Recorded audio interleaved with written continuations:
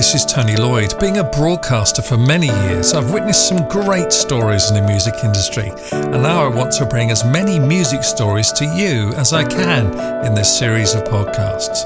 My goal is that they will inspire others making their way in the music world. Music Stories with Tony Lloyd. Terry from E17, welcome to Music Stories. How are you? Thanks for having me. Thank you. You're very welcome. Now we're going to talk about your new Christmas single, Merry Quitmas, in just a tick. But first, how did E17 get started? It all started really with Tony kind of got the band together. And I was, when I was young, I always loved dance. So, you know, I was a break dancer in the 80s. And then as it moved out of break dancing into more street dancing, and I used to go to under 16 clubs with a few of my mates, and we used to work out little routines to do all in synchronization. And we used to get like a crowd of people like in a circle around us, like all clapping and everything. Fantastic. And then we'd have little battles. We'd have little battles with other people from other areas. And so it all kind of started through the love of that, really. And then Tony kind of knew my sister. I got an older sister, which is the same age as Tony, because Tony and John was 4 years older than me and Brian. And one day he just approached me after school. We used to hang about this like derelict block of flats called Bosch, and they used to be all different age groups. And he just approached me, knew I could dance, and he said, "Do you want to be in this band?" I went straight round Brian's because Brian didn't really know him. And I knocked on his door and I went, "Yeah, I'm in the band." He went, "What?" He went, did you ask if I could be in it? And I went, "Well, not really, because I don't really know Tony. My sister knows him." I said, "Come round the corner." He's still round there and we'll ask together. And we went round there and we asked Tony and he said, yeah. But Brian came in the group as a dancer. So then I had to teach him how to dance. So we had a little tape. Remember tapes? Yeah, I do, yeah. So we had a little tape deck thing. And we was most nights we'd be under a lamppost in the street, and I'd be working out routines with him, playing songs on the tape player. Amazing! What a great and that's how it kind of kicked off. Then we was in the studio, and Tony was kind of a like great rapper and songwriter, but his singing weren't too good back then. And he was trying to sing the choruses, and it weren't quite happening. And Brian was in the corner, kind of humming, and we said, "Go get up on the mic."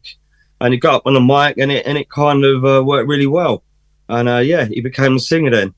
Amazing. And of course, you are best well known for your number one hit from 1994, "Stay Another Day." Yes, that is the godsend song. Don't worry, is the legacy. That's the legacy that gets left behind, really. You know. I know. I'm going to play a little bit. It's great having number ones or whatever in the middle of the year and all that, but you know, the Christmas number one is the one that's going to get played every single year. So you know, to have that was the only number one we had in the UK. We had loads around the world, but yeah, it was great to kind of.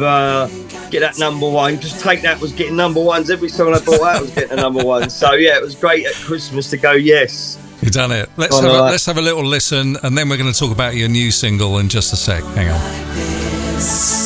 Don't you say it's the final kiss? Won't you stay another day? Don't you know we've come too far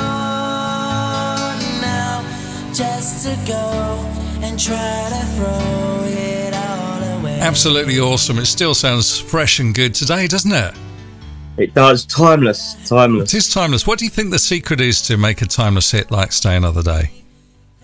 Well, first of all, I think it was, you know, Tony wrote it about his brother that had passed away, committed suicide. So for one, I think, you know, when you're writing an honest song, I think you're more likely to get a hit out of it as well when it's properly from the heart, rather than thinking up a story and then writing a song about that, something that's made up. Also, you know, the great producers, Conan Harding from the 90s, they produced the track. It wasn't originally going to be a Christmas song, but then they put in the tubular bells and the sleigh bells and stuff like that and made it all Christmassy, plus the iconic video. Yeah, the snow. Mate, them white coats are as famous as a song, I think. So I think, if you've got an iconic video to go along with the song, it's definitely going to help push that single. Yeah. And it's quite weird, really, because the record company hated that video. And we actually shot another video where we're in a recording studio in normal clothes around the piano. So that was the second video we shot because the record company thought we didn't look bad boy enough with the white coats on. So how wrong were they? Oh yeah. Have you still got the white coat? I'm on my third one now. I think the first one fell apart. The second was off. It's been a while, hasn't it? But it comes out every Christmas. We do loads of gigs, and they love it. We normally do a little set at Christmas in the clubs, and we do Christmas like turn-ons. And as soon as stand-up day comes on, we go, hold on a minute, we've got a surprise for you. And as soon as them white coats go on, the crowd just erupts. It's brilliant. That's fantastic. Now, that's your history. How about what's going on at the moment? You've got a new charity single out, which I gather you're trying to get to number one this year. And for people listening to this in the future, we're talking about December 2023. And it's called Merry Quitmas. What happened? What's the history behind that? It's about smoking, isn't it? Yes, so Merry Quitmas, a company called Riot Labs approached us. I said, would we like to be involved in a charity single and help make awareness, and help people try and give up smoking, really. I'm along the same path myself. So I've been a long-term smoker and I'm quitting as well. So, excellent. It's all the proceeds go 100% to UK cancer charities, which is also great. And we've never really done a charity single on our own, really. We've done one in the 90s called The Gift of Christmas, and that was with a load of other 90s artists. But yeah, we just thought it'd be a great thing to do, really. If we can help people quit, because come on, it's not good for your health. So if we can make people quit at the same time and raise money for charity, why not? The song and the video, it is comical because you don't want to be all dreary over Christmas. You want to make you want it to be a bit of fun as well. But there's a deep message behind it. Yeah, absolutely. We're going to have a little listen to it now. Here we go. Ho ho ho!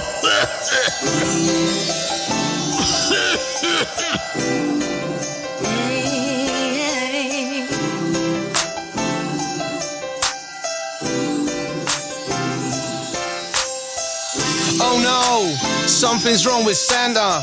Go and tell Rudolph and go and tell Prancer. You should have quit, Nick, said Dancer. You should have known that smoking's not the answer. Oh no, something's wrong with Santa. Go and tell Rudolph, go and tell Prancer. You should have quit, Nick, said Dancer. You should have known that smoke is not the answer. It's Christmas Eve in Lapland. The elves are working with their hands full. The sleigh is fully loaded and it's heavy as an anvil. In the office sits a doctor, face lit up by a candle. I'm really sorry, Nick, but Christmas is cancelled. Santa's face turned ashen, a heavy-hearted sigh. Well, you can't cancel Christmas. No, I haven't actually played it to the kids, to be honest with you. They'll be like, what, Santa's ill? But no. It's a bit hard to explain it to them, but the kids ain't heard it yet. Okay, well, you do sort of rectify it further down the song, don't you? So that's really catchy. I think it's got a good chance of being number one.